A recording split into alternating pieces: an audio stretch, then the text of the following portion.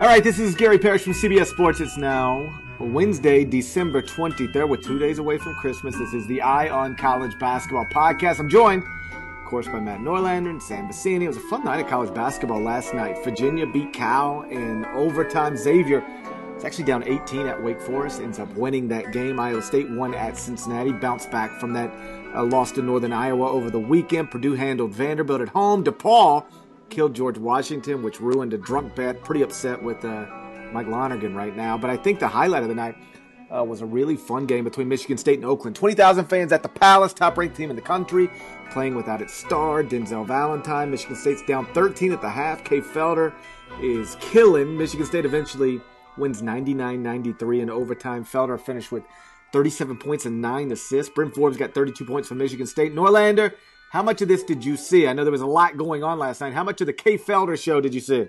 I saw all of the Felder show. I went multi-screen. Love the Felder show.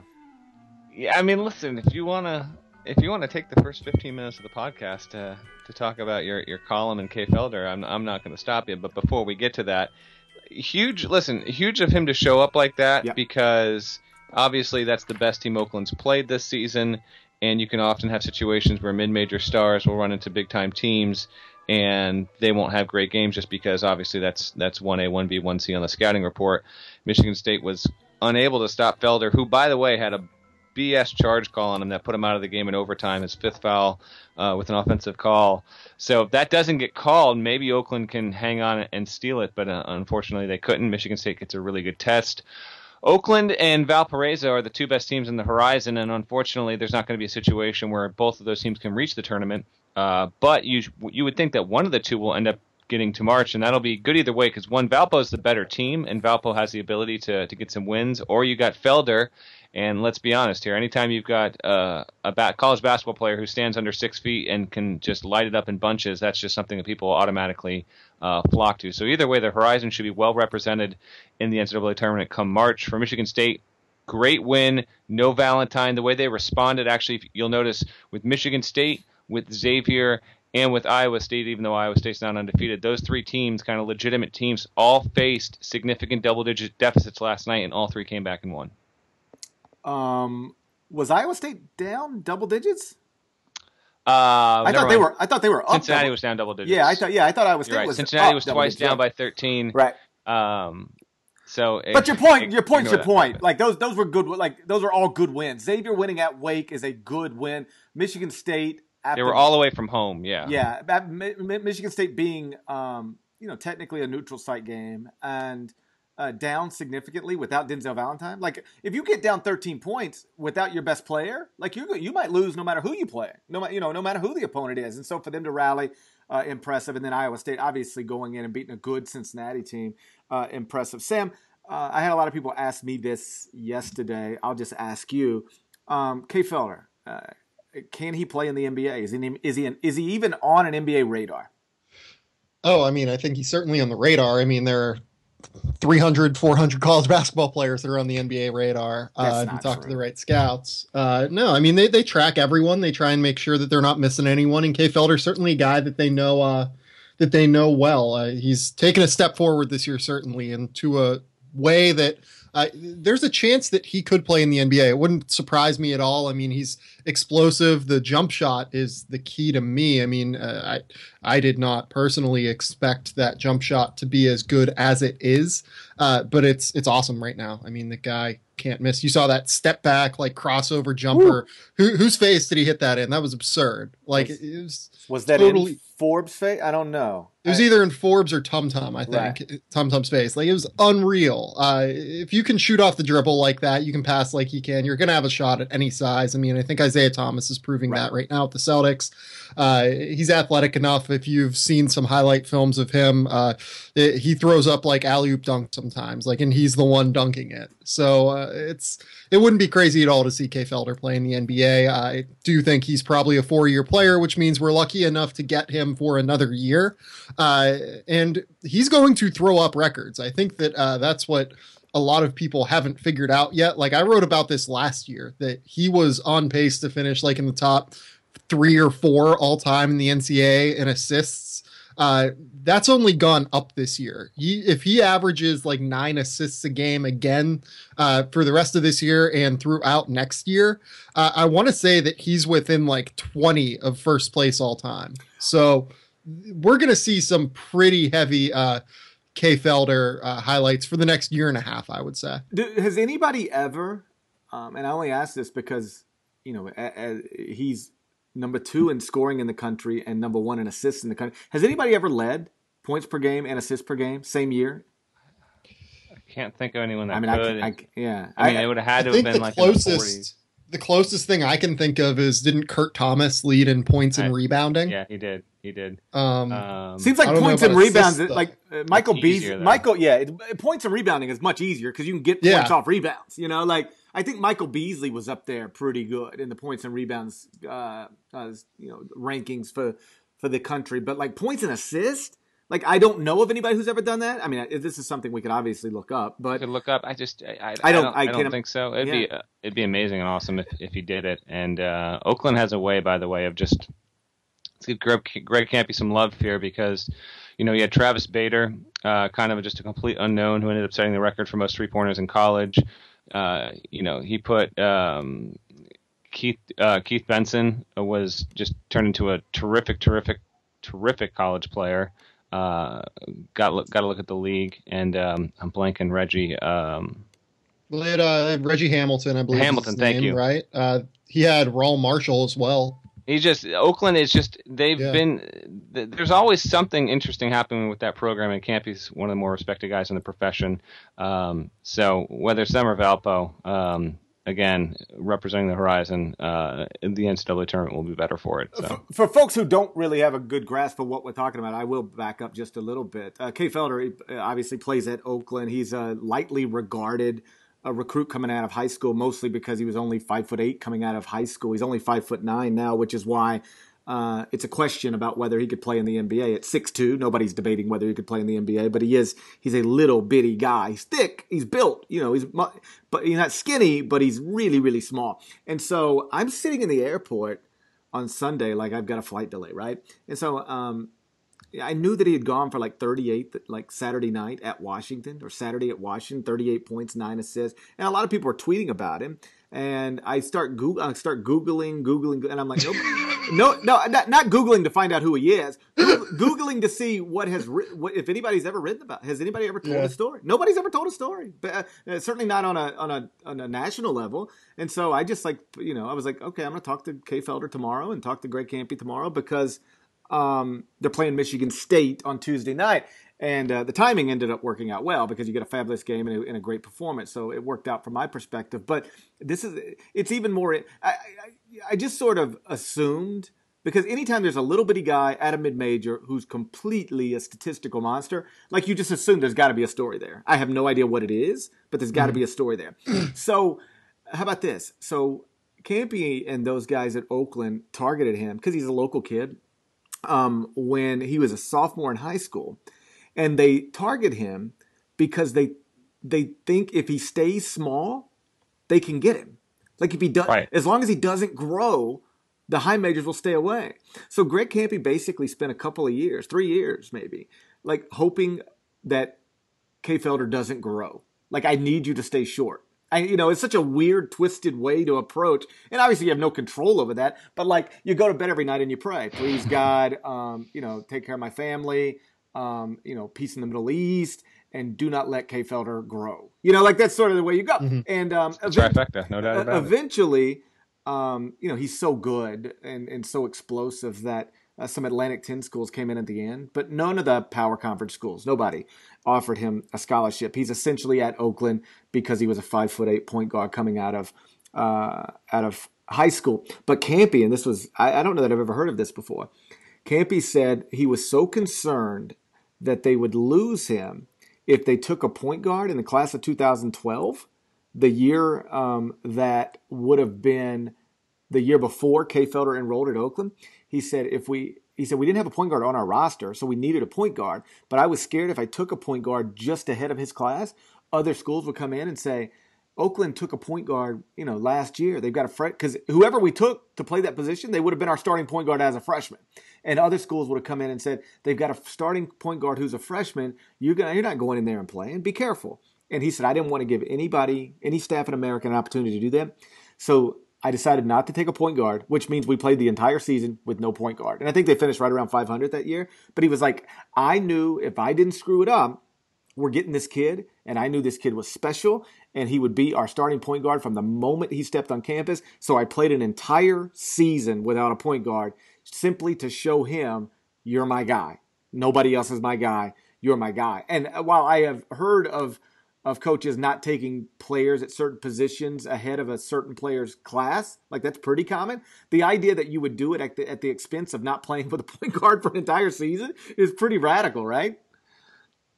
Campy is unlike pretty much any other coach in the country when it comes to that kind of stuff and the stories he'll share and the things he'll do. He was great. The Bader thing, like I mentioned Travis Bader, I did a story on him a couple years back, year and a half back, I guess, when he was breaking the all-time college three-point record. And that only happened, he didn't even realize what he had in Bader. A couple big-time starters had missed the team bus heading out to a game. And it was the first game of the season, and Campy didn't want to have to sit these guys, but he's like, you got to make an example in the first game of the year, otherwise they're going to take advantage of it and all that stuff. So he goes, you guys missed they didn't miss the bus, they were late by like 5 minutes or whatever. He's like, you're late, you're not playing in the game or whatever. And because of that, he puts Bader in, not really knowing, and kid goes off like 5 or 6 shooting from 3-point range, and so suddenly discovers he's got this really reliable 3-point shooter. Had no idea, may not have known for a year or two, if not for that. So yeah, he's full of interesting stories and uncommon occurrences that kind of bring his program some good publicity. Sam, meantime, Virginia beat Cal in overtime. Cal was up at the half. Virginia, obviously pushes it to an extra period. They win there. Does that tell us to slow down a little bit on Virginia, because it was a home game, or is that, hey, you know what, Cal's got real talent, they played like it, this is what happens when they play like it, they can take a top 5 team to an extra period even in a road game? What did you make out of those 45 minutes of basketball?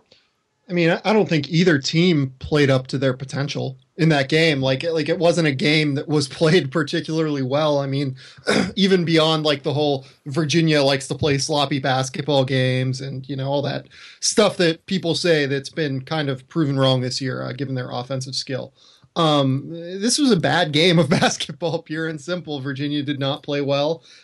California certainly didn't play up to their potential, I would say. They came in with a good game plan and were there every time Virginia wanted to run something for the first 30 minutes of the game. Kwanzaa came in with a good defensive game plan, and then the entire thing fell apart in the last 7 minutes. I think they scored, I don't know if they scored a field goal in the last 7 minutes of regulation, to be honest. It was really, really bad, really, really ugly basketball. I don't know how much to take away from it either way. I mean, Cal still hasn't looked particularly good this year at any point beyond the St. Mary's win, which looks pretty good, I would say. And St. Mary's is out to 9-1, but St. Mary's also, their best wins are Stanford and UC Irvine, so there's nothing really to write home there. I think the jury's still out on them. Outside of that, they don't have a top 150 win right now. Right. So it's going to be interesting to see them have Davidson at home coming up here before the new year. And then on New Year's Day, they get Colorado. And on the 3rd, they get Utah. So I think we're going to learn more about them over the course of their next 3 games, right up until January 3rd. But the book's still out on them. I mean, they could go anywhere from winning the Pac-12 to missing the NCAA tournament right now. You know what I mean? Like, and it wouldn't be crazy by any stretch. Norlander. So back in the preseason, I don't remember who you picked to win the ACC. Do you remember who you picked to win the ACC? I picked Virginia. Who would you pick? Right? Would you stick with Virginia right now? I think I would.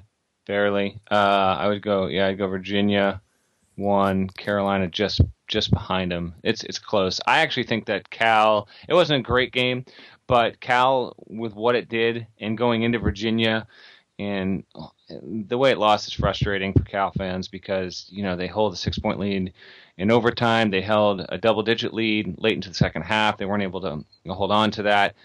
Overall, it's frustrating, but I think it's signs of positive development. But a good thing, but now they've expired all sorts of moral victories here. Cal has now got to absolutely start paying off some dividends and showing us that they can be the team that we thought it would be. We had this team as a preseason top 15 team in the country, and it's not that right now. As for the ACC, I'll still take Virginia. It was sort of aberrational what the Wahoos did against Villanova with that offensive output. It was kind of insane. I mean, really, really good offensive team so far this season regardless. But, yeah, I'll still go Virginia by a hair over Carolina. Then I think I take Duke than Miami. Really, really close. You're not concerned about Emil Jefferson being out for a couple of months? I'm presuming I'm taking Duke at I guess if we're going standings wise, Miami ahead of Duke isn't ridiculous. I would say at full strength I would take Duke barely ahead of Miami. They have 5 of the top 11 teams at KenPom: Virginia, Louisville, Duke, Carolina, and Miami. Yeah, crazy, right? And those five could finish in almost any order. And it wouldn't be weird to me. It would be weird if Louisville won the league. I still don't buy them at all. Well, let's talk about Louisville for a second because they won again last night. They won huge, right? They're now sitting. Andre McGee Classic. It was the Andre McGee Classic, right? And so they're 10-1. The only loss is a close loss at Michigan State when Michigan State had Denzel Valentine. Like, you could argue, I think some people would argue, that Louisville's most impressive performance to date is the one loss as opposed to any of the 10 wins. Because the 10 wins, like, they've played nobody, right? They've beaten nobody. But I will say they're playing nobody, and they beat the hell out of everybody. Yes. Their 10 wins have all come by at least 20 points. At least 20 points. I mean, they're killing everybody. They're top 20 in offensive efficiency, top 5 in defensive efficiency. They're one of the best offensive rebounding teams in the country. This is a good basketball team, even if they don't have the wins. I get some pushback because I've got them ranked in the top 10 right now. Mostly pushback from Kentucky fans because they just are going to push back against anything that suggests Louisville might be good. But I know that they don't have the wins, but that's got more to do with their schedule than it does their ability, I think. I think that's a good basketball. Everything from the Hall of Fame coach to the transfer who's killing to all the advanced numbers, like Louisville's a good basketball team. I don't understand how you could, we can debate whether they're really top 10 or top 20. Yeah, that's I guess, let me be clear. Yeah. One, I'll say I was wrong in the preseason. I was wrong in the preseason too. We ranked that 1 to 351. We had Sam and I had Louisville 50, and we definitely said, "Are we putting Louisville too high?" I didn't say that, but you were pretty high on that. No, absolutely. You were like, we might want to have Louisville more in like the 115 range. I was like, Sam, let's be reasonable. So I was wrong about that. Is it a top 25 team? I'm pretty much ready to say that now, but I don't buy Louisville being a top 3 ACC team. I don't buy Louisville being a team that I would. You could be top 3 ACC and still not be and still be in the top 5. Fair enough, but I wouldn't even say right now that I look at Louisville and be like, yeah, I'm pretty comfortable penning them into the Sweet 16. I just want to see them play against more legitimate teams before I get there. But they have looked very strong, and Damian Lee's inclusion to that roster has been as vital as we expected it to be. And we can, we haven't really covered everything from last night, but since we're on the topic of Louisville, and when CBS has that game the day after Christmas, it's America's most watched network. That's right. And Louisville-Kentucky is happening on Saturday in Rupp. KenPom has that as a 1-point outcome, by the way, which is wild. I think Kentucky's going to win with some comfort, and I say that having been critical of what Kentucky is. What are you guys expecting from that? I'm definitely super intrigued by it, and I hope it's a really good game because it's on our network, and I love when Kentucky-Louisville is close because they've had some really fantastic games, especially over the past decade. But I'm not necessarily thinking that Louisville's offense is going to show up in bunches at Rupp. You mean Louisville's top 20 offense in America? Yes. I think you're holding on to the past too much, Norlander.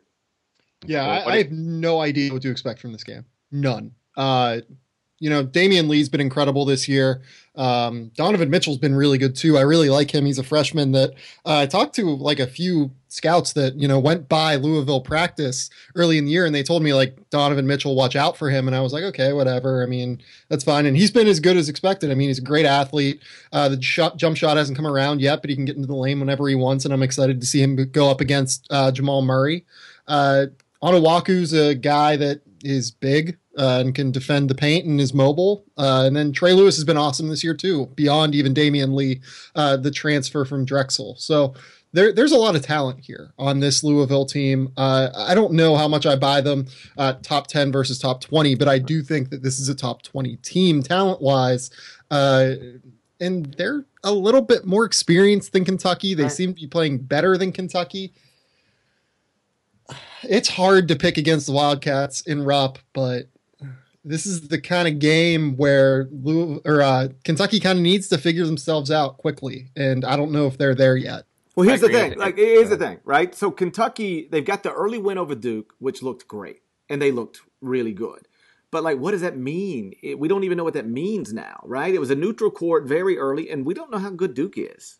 I'm not sure how good Duke is. So, and outside of that, what do they got? They got a home win over Arizona State. I think Arizona State's okay. But, really, outside of that, if Kentucky had to go to Michigan State, let me ask you this question. If Kentucky had to go to Michigan State and play against the Spartans and Denzel Valentine, could they keep it to 4 points?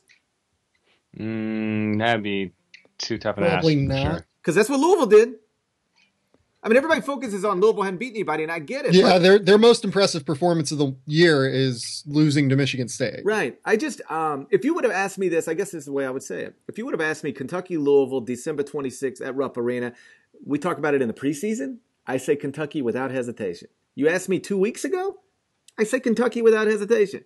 You asked me today, I might still say Kentucky, but I don't feel good about it at all. That Kentucky team, Norlander, you and I watched them this past Saturday in Brooklyn. They didn't. Yeah. They didn't just lose a game.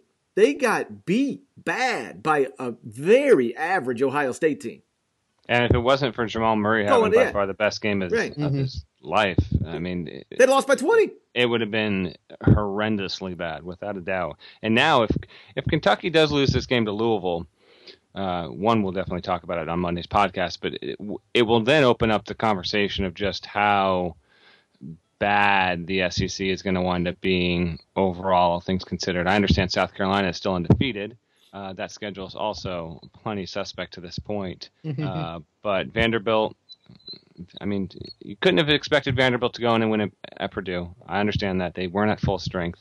But, I mean, Purdue looked really, really good, and Vanderbilt just didn't impress, I guess, overall. Sam wrote about that game. He can kind of go into it more. But we have talked on this podcast about how the SEC is improving, and I think, big picture, it is still trending up. But right now, the returns through the first 6 weeks of the season haven't given us what we thought the league would be.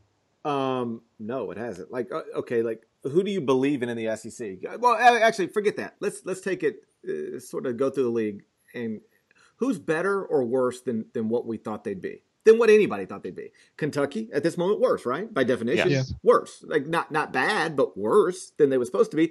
Vanderbilt, worse. Worse. Right. Yeah.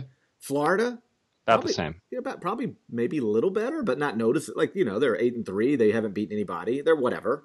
Yeah, I mean, their 3 losses are to good teams. 12 teams. Yeah. We don't know a ton about where they are yet. Right. I'd say they're about they're a scratch, right? Let's call them a scratch. South Carolina better.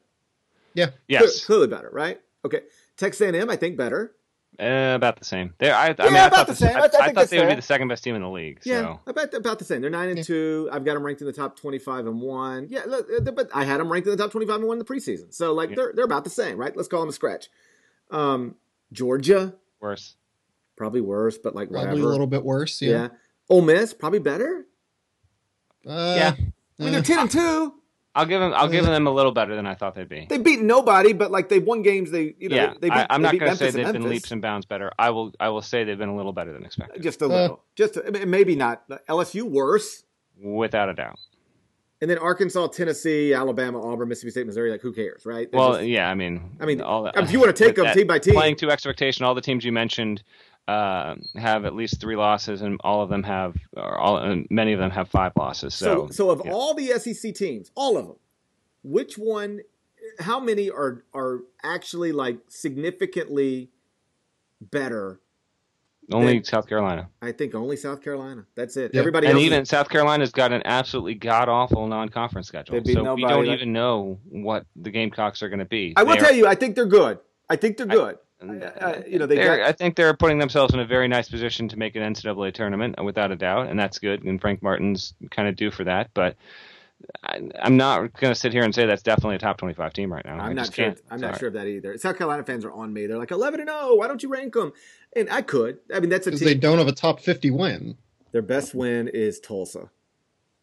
Like that's it. And Tulsa's not as good as we thought Tulsa should be, right? And they have 2 top 100 wins. Like this is not. I mean, we don't know anything about them yet. You know, yeah. Like it's fine. Yeah, I mean, listen. 11-0 is great because that's as good as you can be against. Like once you schedule, being undefeated on December 23rd is as good as you could possibly be. But there ain't a whole lot there. I will say that they've won at Clemson. They beat a Tulsa team that I think's okay, and they handled St. John's last night pretty easily. But a lot of people have handled St. John's easily, except for Syracuse. I know. How did Syracuse lose that game? That's are we ever going to figure out? Like, are they going to do a 30 for 30 someday on how Syracuse lost to St. John's in 2015? We might just need a 1-for-1 on that. It's just that's just so bizarre. St. John's. I mean, the roster. We don't have to spend any time on that. That's just a. But that's an interesting observation about the SEC. Like of all the teams. Most of them are either about what they're supposed to be or worse. And only South Carolina we can say is better than we thought they were going to be, and we don't even know how good South Carolina is. Yeah. And the other thing, and we talked about this, Norlander and I did with our buddy Jeff Goodman over the weekend, like if this Kentucky season, I don't want to say goes off the rails, but like if it doesn't go as planned, it would be the third time in a 4-year span that they haven't done what they were supposed to do in the preseason. Like basically for the past 4 years, they've been I think ranked top 2 in the preseason every year, either 1 or 2, based on the talent on the roster. But if you go back to 2013, they, that was the NIT year, right? That was Nerlens Noel. Okay, so that was I believe that was a preseason number 1 team that ended up in the NIT. That's a disappointment. Then 2014, that was a preseason, number 1 or number 2 team. They were right there. And they were 24-10 going into the NCAA tournament. They were an 8 seed. Now, they got hot, and they went all the way to the championship game where they lost to Connecticut. But that was not a good team for the regular season. They underachieved drastically. Kentucky fans don't want to hear that. I mean they don't. No, listen. You're speaking truth. I'm just saying they're going to be like, don't care, made the title. I mean, that ended up being a successful year based on results. Okay. But the process was not. Okay, let me rephrase. We'll put it this way. Past 4 seasons, 2013, NIT. Preseason top 5, NIT. 2000 didn't even win an NIT game. No. Shout out to Bob Morris. Yeah, that's right. 2014, preseason top 5 team. 8 seed in the NCAA tournament. 2015, they were great. 38-1, went to the Final Four. This year, again, we don't know how this is going to go. But if it doesn't go well, it would be 3 times in a 4-year span where a preseason top 5 Kentucky team didn't even come close to living up to expectations. Like, it doesn't mean... You know what I think Gary's saying right now? He's saying fire John Calipari. I'm just saying when you look at it year by year, really, how good is the guy? Yeah. I'm not saying fire John Calipari. No, I'm not saying that. Christmas troll right there. No, the guy's a Hall of Famer, like literally a Hall of Famer. He's unbelievable. As I've said a million times, listen up, Kentucky fans. As I've said a million times, if you put me in charge of a basketball program tomorrow and told me I had to hire one guy to run it, I'd hire John Calipari. That's the guy I would hire. And I'd take all the negative stuff that comes along with that, to the extent there's negative stuff that comes along with that. But that's the guy, all right? So I'm joking around. But it is like what I'm saying is actually true. Again, we can even leave this year out of it. 2 of the past 3 seasons, they've underachieved for 4 months. They were preseason top 5 NIT, preseason top 5, 8 seed. Preseason top 5, then they were awesome last year. I'm not going to nitpick them for not winning a national championship, even though they were preseason number 1 or whatever. They were awesome.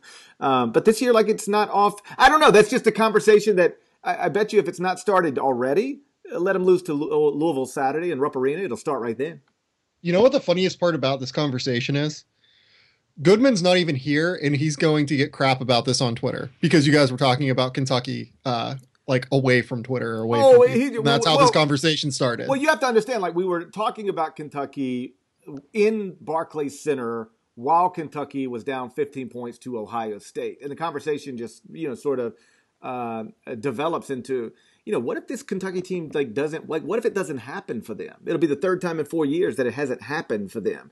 Again, NIT 8 seed, awesome last year, and then whatever happens here. So, he wasn't banging on Calipari as much as he was. I actually thought it was a rare, interesting observation from Goodman. So, okay, gun to head. Who you picking Saturday, Louisville or Kentucky? Oh, Kentucky. I'll say Kentucky by 9. Sam? Kentucky in a one-possession game. I'm gonna go in a one-possession game. I'm gonna go Louisville. I think. Yeah, I'm really close to going Louisville. Wow. I think if I have to wake up day after Christmas and bet money on it, which I might do. I think if we stipulated that the drunk bet that might be the only game, by the way. It's the only top 25 game. I don't know if it's the only game, but it is definitely the only top 25 game. So if the stipulation for last call for drunk bets, by the way, it is the only game on Saturday, by the way. It's the only college basketball game? Yeah. I thought that was the case. And because it's the day after Christmas and a Saturday, you can reasonably be drunk at 11 a.m. So it might be the drunk bet for Saturday. Last call for drunk bets is, I checked the comments last night. Can we just real quick talk about what happened to George Washington at the Paul? Listen, GW has been a nice team that's been just cruising under the radar, and GP logs in his drunk bet. He thinks it's automatic money. I mean, I love the hashtags and I love the sentiments on Twitter when he's basically like, "Let's go, let's go pay for Christmas presents, everyone." George Washington's going to cover 6 against DePaul, and what happens? DePaul wins by 21 points. What in the world? On the road, the GW's only loss to that point had been a 5-point loss against Cincinnati. Very bizarre. I think GW is actually going to get into the tournament comfortably because I think it's going to do really well in A10 play, but that's going to be just an absolute wart on the resume. I can't explain it. Who can ever just explain DePaul? It can't be. I couldn't wait to get George. I couldn't wait to wake up this morning and get George Washington out of the top 25 and 1. I couldn't even look at him anymore. I'm cracking up reading these comments. Oh, dude. Okay, comments are here's what's rough. Funny about drunk bets. You guys know how this started. It's just it's a gimmick. It's just gimmicky. It's not meant to be anything more than that, right? But sometimes you get these serious gamblers, and they roll their eyes at me as if I'm not rolling my eyes at myself. Like, isn't it pretty clear that I'm rolling my eyes at myself? Like, do you know how much time I spend on that? I look at the late games, anything that the stipulation has got to tip at no earlier than 9 p.m. Eastern. And so I just look at the late games and I go, okay, there's one. What's something that I could maybe make a funny hashtag about? Like, that's it. Like, it's just a gimmicky little thing. And what you'll find out about sports gambling, like it's a lot like flipping a coin. Like, you're just going to be, you can either be right or wrong. Like, that's it. You can either be right or wrong. Like, you take GW. Okay, who's going to cover? Or you can push. I mean, or you can push, obviously. But my point is, the people who are really great at it are going to hit about. What isn't it like? If you're really amazing, you hit like 54% or something crazy. Yeah, let's just say like 56, 57%. Yeah. And the people who are really terrible at it gonna hit like 45%. There ain't a whole lot of difference. Now that matters if you're betting real money. But the way sports gambling actually gets you, this is one thing I learned last year, because I picked last call for drunk bets every night of the season where there was a game that qualified, and at the end of the year, I think I finished one game over 500. The truth is, like, if you just randomly pick every night one game, you're gonna be right around 500 at the end. I could do it with hockey. I could do it with college basketball. Like, it wouldn't matter. Like, probably not hockey. Hockey, whatever. Can we please have Parrish doing like drunk hockey bets? You don't think I've ever made drunk hockey bets? I want them on CBSSports.com. You get to that part of the calendar where there ain't much going on, and you look up and it's like, okay, Stanley Cup playoffs on NBC Sports Network tonight. Let's get it. And just the idea of Parrish looking up the Calgary Flames' roster is amazing to me. I can't tell you. No, seriously, like Saturday and Sunday, there is a 95% chance Parrish makes a hockey bet. No, it's like, if there's nothing going, like, you know how it is. Like, sometimes you just got to get involved in something. I've got a subscription to MLS based off. I got bored in the summer one day. I've got an MLS subscription based on nothing more than I got bored in the summer one day. I've got a WNBA subscription. Like me, there's a handful of me and my friends that just like we have fun with it. But where sports gambling gets you is when you start chasing losers.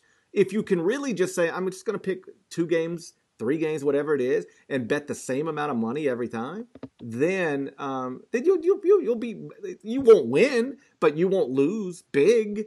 But like where they get you is, and this is where they get you. You say, okay, GW -6, let's get it.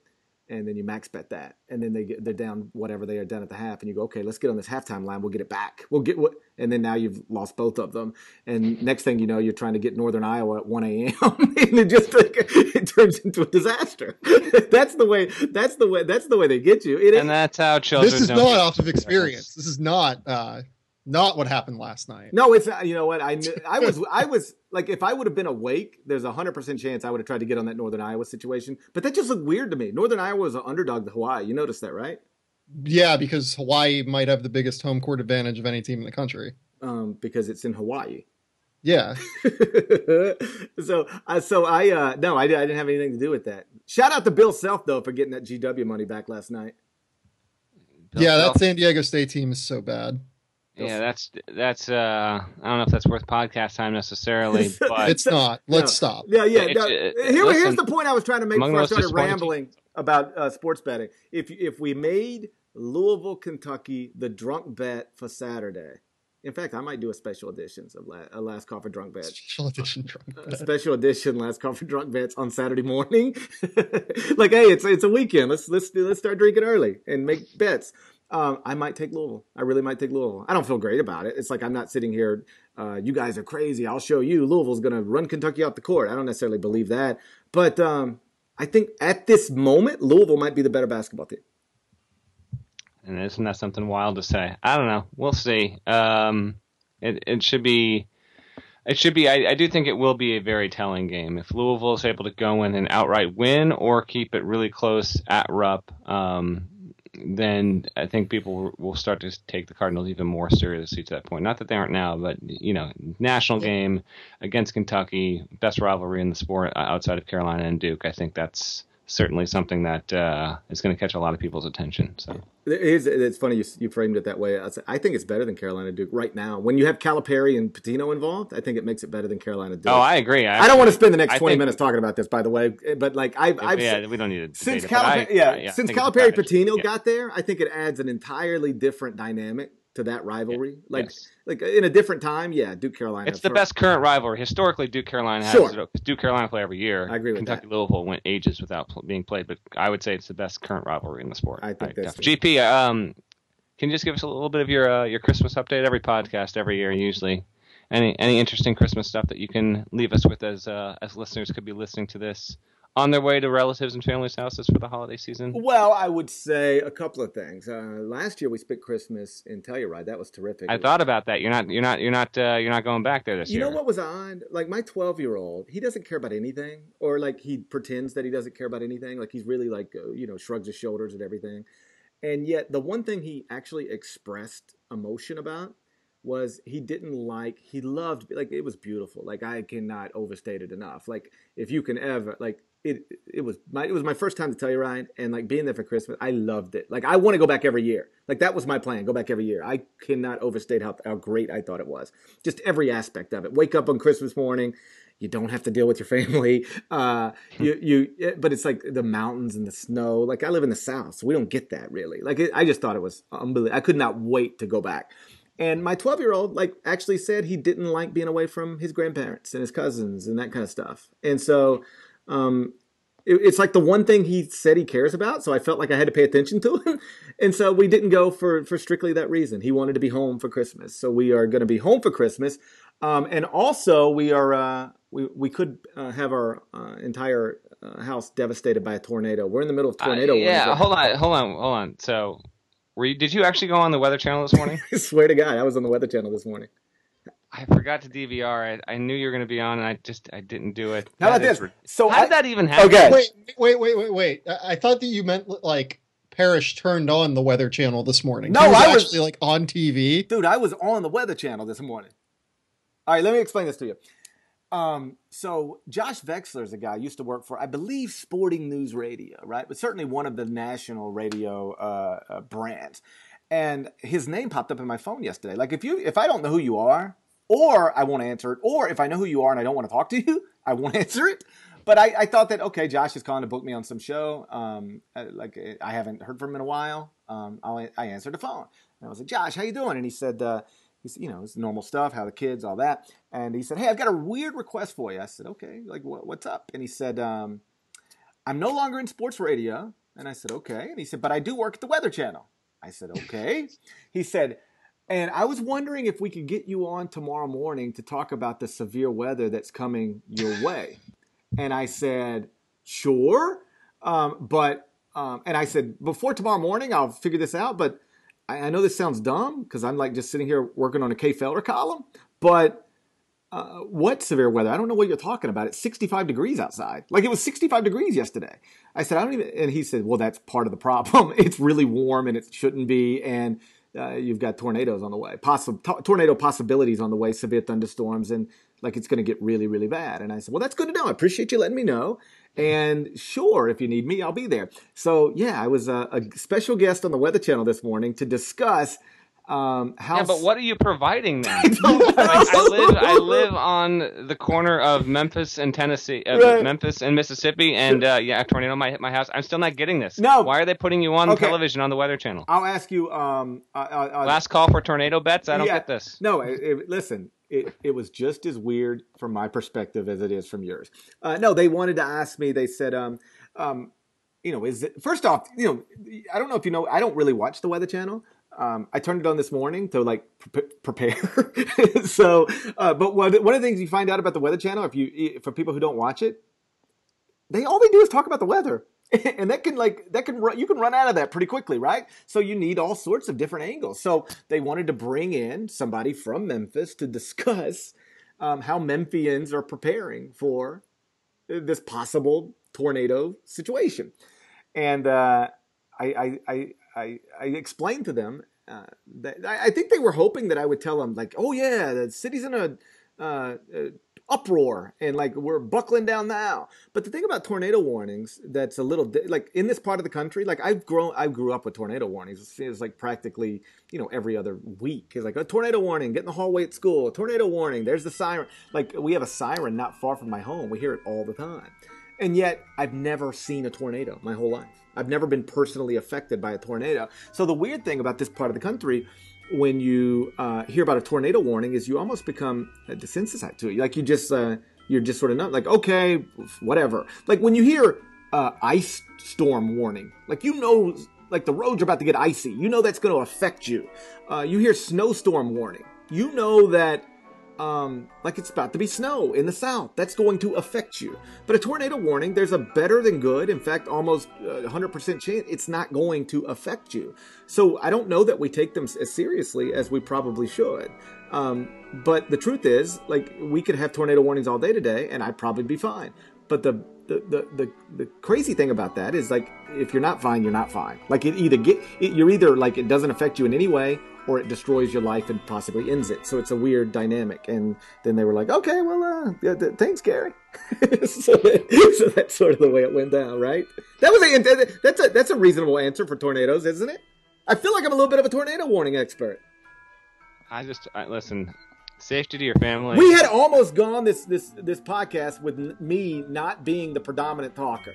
And then we've screwed it up again.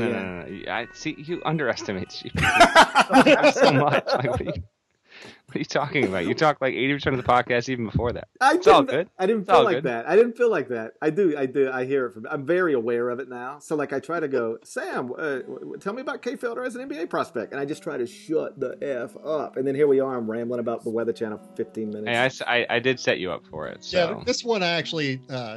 seems like a smart decision. Right. Well, listen. Go argue with Rothstein, Norlander. Leave me alone. I'm done arguing for the holidays. Be nice to people. It's Christmas, for crying out loud.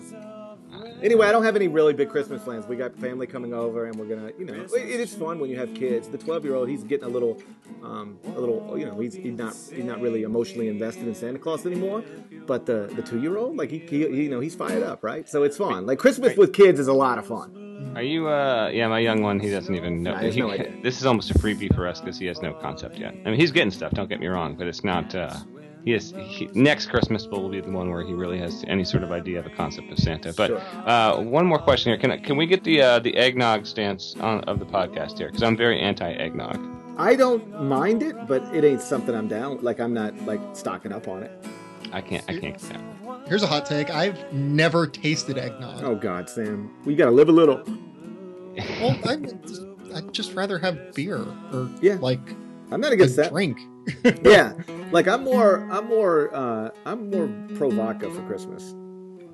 That's not holiday dependent, GP. Yeah, I'm more vodka. So like last night when I was sort of in a group text with some of my degenerate gambling friends, and we were trying to figure out how we were going to handle this George Washington second half situation, and so I was like, one of them asked me about the Weather Channel, and I was like, yeah, I got to do it, and they said, dude, go. Are you doing it from your little studio in your house? And I said, yeah, I guess so. And they said, go put a New Amsterdam bottle on the shelf behind you, like people have books and pictures. Yeah.